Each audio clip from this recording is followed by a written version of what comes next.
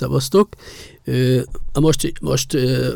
hát ahogy szoktam egyébként, azért így a múltba kalandozunk. Érdekes, hogy úgy látszik, hogy több élményem van a múltból, mint a jelenből. Vagyis, fene se tudja, mindegy. Szóval akkor is a múltba kalandozunk. Ezúttal a Fekete Holló nevű étteremről, vagyis hát az inkább egy ilyen kis vendéglő volt, gebines kis vendéglő volt, tehát már mindjárt eleve érdemes volna azt tisztázni, hogy az mit is jelentett ez a gebines, de már én sem nagyon tudom megmondani, de valami olyasmi volt, hogy ilyen bérbeadott, önálló elszámolású üzemként működött, tehát hogy nem lehetett teljesen privát, mert hát ugye se az ingatlan, meg azt hiszem, hogy semmi se volt ezért tulajdonban, de aki üzemeltette, az lényegében nem kellett mással elszámolnia. Hát valahogy így működött. Egyébként ezt a Fekete Hollót egy fantasztikus, hát legalábbis úgy emlékszem rá, hogy egy igazi ilyen nagyon szép tartású, és egy nagyon jó arcú, idősebb összesúri ember vezette, Stoller úr, ha igaz, ha jól emlékszem, aki ilyen vékony aranykeretes szemüvegben járkált. Hát egyáltalán nem úgy nézett ki, mint egy ilyen, hogy mondjam, tipikus gebines vendéglős, de hát mindegy, persze nem tudtam, hogy kell kinézzen egy ilyen ember. A lényeg, hogy ő egy nagyon megnyerő, és egy nagyon-nagyon, hogy is mondjam, mosolygós, és nagyon tisztességes idős úr ember volt, és hát ugye a Fekete Hollónak ugye, hát tényleg legendái vannak, és én csak éppen, hogy érinteni fogom, hát ugye én egy bizonyos korszakban jártam oda, ez mondjuk a 60-as évek vége, és egy speciálisan, itt most éppen egy olyan, hogy is mondjam, esetre fogok rátérni, ami 69 márciusában történt. És azért emlékszem, hogy 69 márciusában, mert hogy abban az időben, hogy ne legyek közveszélyes munkakerülő, KMK, úgy hívták ezt, mert azokat elvitték Baracskára, hogyha egy igazoltatás során kiderült, hogy a személyigazolványban nincs beleírva munkahely, és már elmúltam 18 éves, akkor, és még nem jártam semmilyen egyetemre, vagy nem tudom, akkor simán, úgymond elvihettek közveszélyes munkakerülésre. Hát lehet, hogy elsőre csak felszólítottak volna, de ilyen hosszabb, vagy többszöri lebukáskor azért ez előfordulhatott. Mondjuk egy 30 napos elzárás Baracskán közveszélyes munkakerüléssel, úgy jól hangzik manapság. De a lényeg az, hogy hát ugye ezt nem tettem magam ennek ki. Ugye rengetegen dolgoztak, akkor pont ilyen kamuállásokban, tudom, figuránsként dolgoztak, nem tudom, figuráns az,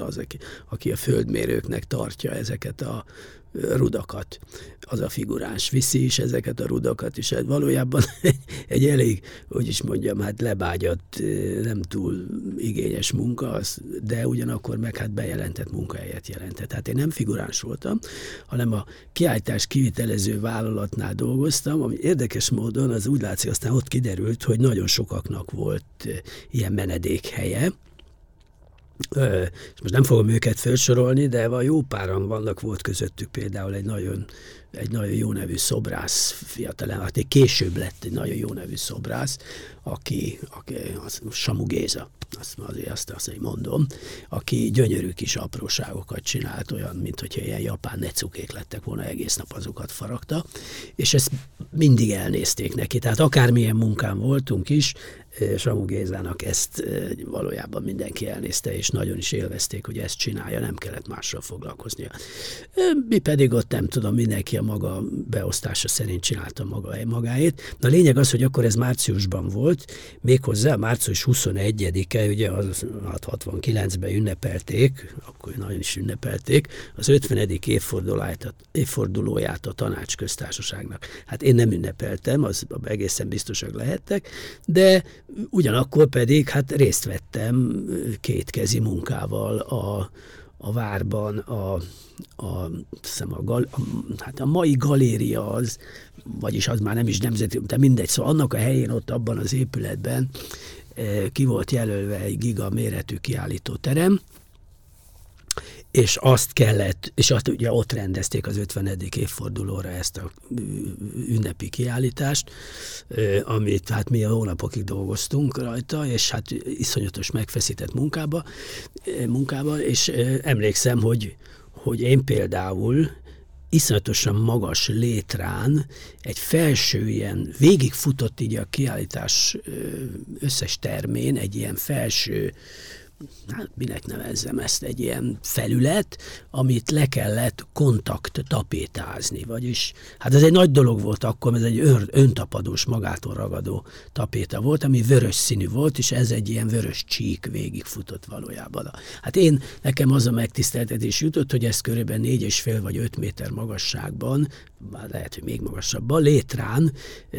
tapasztottuk föl, nem csak én egyedül, hanem többet magammal,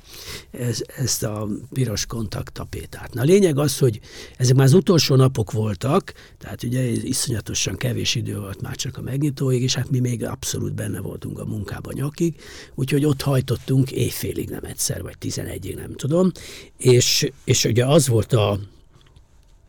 általában az volt a gyakorlat, mikor ott dolgoztunk, hogy amikor végeztünk, hát volt amikor korábban, akkor átmentünk a Fekete Hollóba, és ott elég jól kerestünk ahhoz képest, ami hát az akkori viszonyokhoz képest ezzel a melóval ott, úgyhogy igencsak sokat megengedhettünk magunknak, amúgy ilyen számkivetett figurákra mondjuk nem jellemzően. Ott a Fekete Hollóbát, ezt ki is használtuk, úgyhogy aztán ott folyt a sör, a bor, és a többi egy ilyen nagyon édes kis étlap volt, nem volt rajta túl sok étel. Ez a normális felállás, nem tudom, volt valamennyi leves, meg volt tám valami előétel, főétel, kész. Azt úgy hívták akkor egyébként, nem volt készétel, meg frissen sült. És akkor volt valamennyi desszert, vagy nem tudom, édesség. És hát ez egy ilyen egylapos cucc volt, és hát én akkor, nem tudom, azt mondták rám, hogy ezé vagyok, nem tudom, kákabelő, mert annyit tudok enni, hogy ezt nem is hitték el, pedig olyan vékony voltam, mint az ujjam. És hát akkor ott ezen a napon, amikor már tényleg nagyon későn végeztünk, és leszálltam erről a létráról, és örültem, hogy már nem látok vöröset magam előtt, amit így föl kell ragasztani, és akkor átmentünk a Hollóba, és hát ott volt persze Stoller úr, és akkor valójában olyan sokan voltunk, hogy azt mondtuk, hogy hát ő azt mondta, hogy jó, rendben, akkor kinyitja a konyhát, mert hogy ott már mondjuk inkább zártak volna, és azt mondta, hogy akkor hát persze rendelhetünk. És én meg ott hát, hogy már jó be voltunk nyomva, meg fölöntöttünk erősen a garatra, az biztos, és meg a fáradtság, meg minden együtt, és egy nagyon jó kis csapat jött össze. Azt kell mondjam, hogy hát most tényleg nagyon hülye hangzik, vagy nem tudom, tragikusan. Szóval ennek a csapatnak egy jó része talán nem is él, a másik része az valahol a világ nem tudom melyik tájára szét van szórva, mert én is ezután indultam neki egyébként, mert ez ugye 69 márciusban, meg 69 novemberében ütöttem meg a határt. Na mindegy, az egy másik sztori, és szépen, és hát nem tudom, voltunk 9-10. És akkor engem azzal húztak, hogy hát ugye úgyis annyit tudsz enni, meg nem tudom, mondom, jó van, hogy ennyit dumáltok, meg provokáltok, akkor tudod mi? Akkor az lesz most, hogy ez egy fogadás, jó? A fogadás a következőről szól. Én most végigeszem az étlapot, minden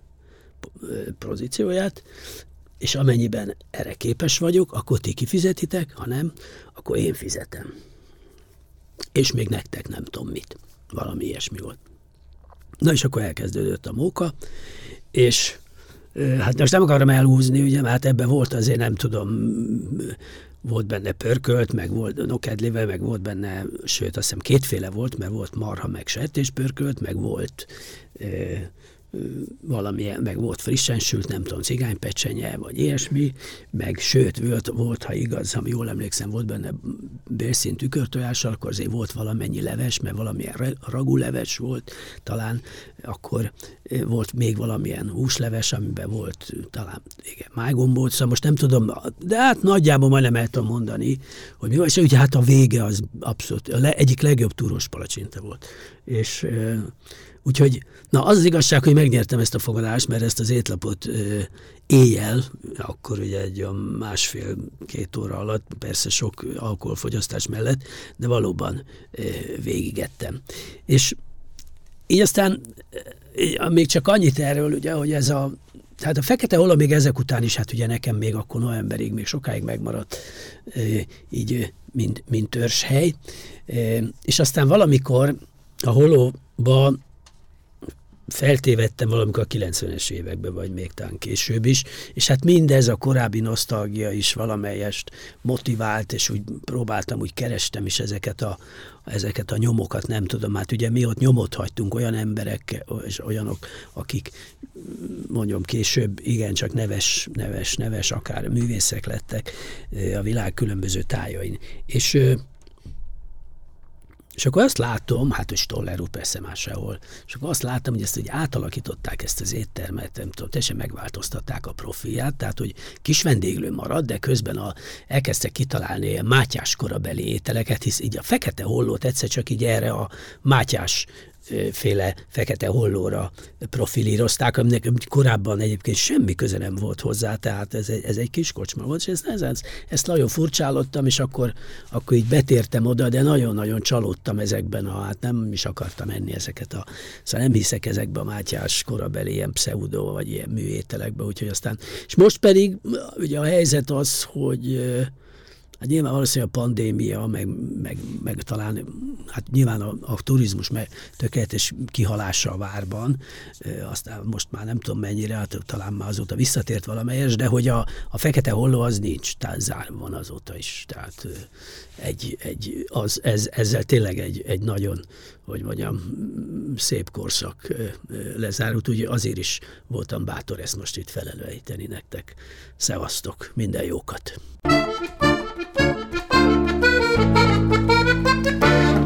A műsor a Béton partnere.